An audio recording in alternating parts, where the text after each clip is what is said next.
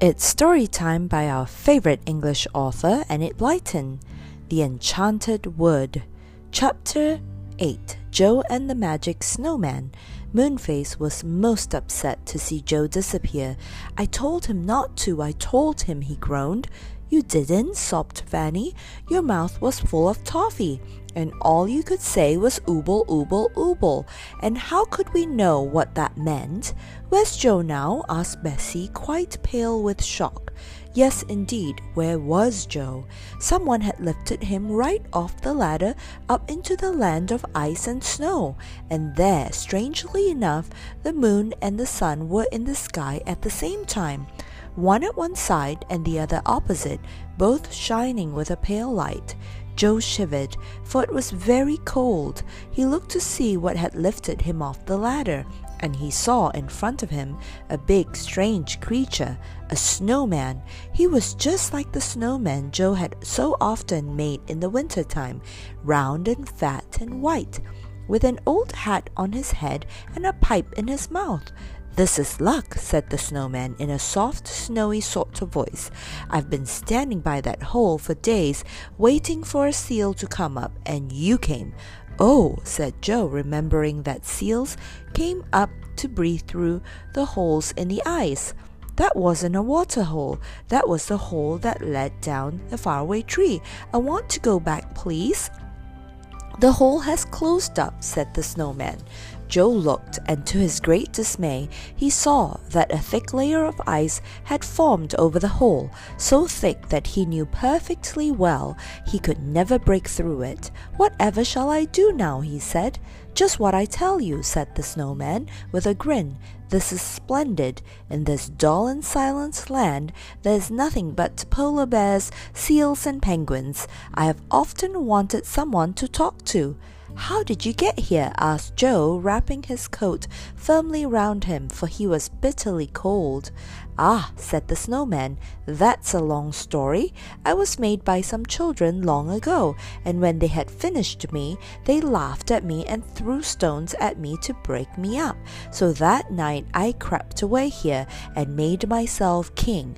But what's the good of being king if you've only bears and things to talk to? What I want is a jolly good servant who can talk my language, and now you've come." "But I don't want to be your servant," said Joe indignantly. "Nonsense," said the snowman, and he gave Joe a push that nearly sent him over. Then, on big, flat snow feet, he moved forward to where there was a low wall of snow. "Make me a good house," he said. "I don't know how to," said Joe. "Oh, just cut blocks off the stiff icy snow and build them up one on top of another," said the snowman. "When you've finished, I'll give you a fur coat to wear. Then you won't shiver so much." Joe didn't see that he could do anything but obey. So he picked up a spade that was lying by the wall and began to cut big bricks of the frozen snow. When he had cut about 20, he stopped and placed them one on top of another till one side of the round house was made. Then he began to cut snow bricks again, wondering all the time how in the world he would ever be able to escape from this strange land. Joe had often built little snow houses of soft snow in his garden at home during the winter. Now he made a big one with proper snow blocks, as hard as bricks. He quite enjoyed it, though he did wish the girls were there too. When he had finished it and made a nice rounded roof, the snowman came shuffling up. "Very nice," he said, "very nice indeed. I can just get in, I think." He squeezed his big snow body inside and threw out a fur coat for Joe, made of white polar bear skin. Joe put it on very thankfully. Then he tried to squeeze in after the snowman, for he wanted to be out of the cold icy wind. But he was so squashed between the snowman and the walls of the snow house that he couldn't breathe. "Don't push so," said the snowman disagreeably. "Move up." "I can't," gasped poor Joe. He felt quite certain that he would be pushed right out of the snow hut through a hole in the wall. Just then came a curious grunt at the doorway. The snowman called out at once, "Is that you, Furry? Take this boy to your home under the ice. He's a nuisance here. He keeps squashing me." Joe looked up to see who Furry was, and he saw a great white bear looking in. The bear had a silly but kind look on his face. "Oomph," said the bear, and pulled Joe out into the open air. Joe knew it was no use to struggle. Nobody could get away from a bear as big as that, but the bear was certainly kind. "Oomph," he said to Joe with a loud grunting noise. "I don't know what you mean," said Joe. The bear said no more. He just took Joe along with him, half carrying the little boy, for Joe found the way very slippery indeed. They came to a hole that led under the ice and snow.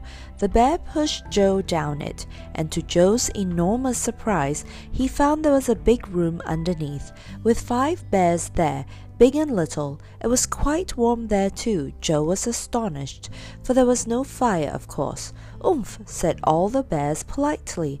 "Oomph," said Joe. That pleased the bears very much indeed. They came and shook paws with Joe very solemnly and oomphed all over him. Joe liked the look of the bears much more than he liked the look of the snowman. He thought perhaps they might help him to escape from this silly land of ice and snow. "Could you tell me the way back to the faraway tree?" he asked the bears politely and clearly. The bears looked at one another and then oomphed at Joe. It was quite clear they didn't understand a word he said. "Never mind," said Joe with a sigh, and made up his mind to put up with things he could see till he could see a way to escape. The snowman was a great nuisance. No sooner did Joe settle himself down for a nap, leaning his head against the big warm body of a bear, than there came a call from the snow house. "Hi, boy, come here and play dominoes with me." So Joe had to go and play dominoes, and as the snowman wouldn't let him come into the hut because he said he was squashed, Joe had to sit at the doorway and play, and he nearly froze to bits. Then another time, just as he was eating a nice bit of fried fish that one of the bears had kindly cooked in oil for him, the snowman shouted to him to come and make him a window in his house, and Joe had to hurry off and cut a sheet of clear ice to fit into one side of the snow house for a window.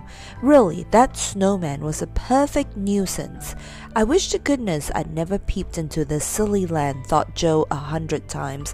"It's a good thing the bears are so nice to me. I only wish they could say something else beside oomph." So Joe wondered what Bessie and Fanny were doing. Were they very upset when he didn't come back? Would they go home and tell their father and mother what had happened? Bessie and Fanny were upset. They were in a great fright too. It had been dreadful to see poor Joe disappear through the cloud like that. Moonface looked very solemn too. He could speak quite well now that he had swallowed all his toffee. "We must rescue him," he said, his face shining like the full moon. "How?" asked the girls. "I must think," said Moonface, and he shut his eyes. His head swelled up with his thinking. He opened his eyes and nodded his head.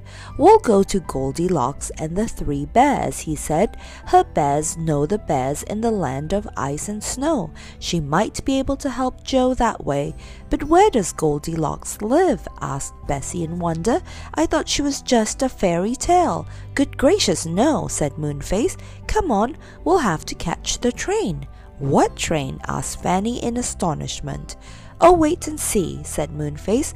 "Hurry now, go down the slippery slip and wait for me at the bottom." End of chapter.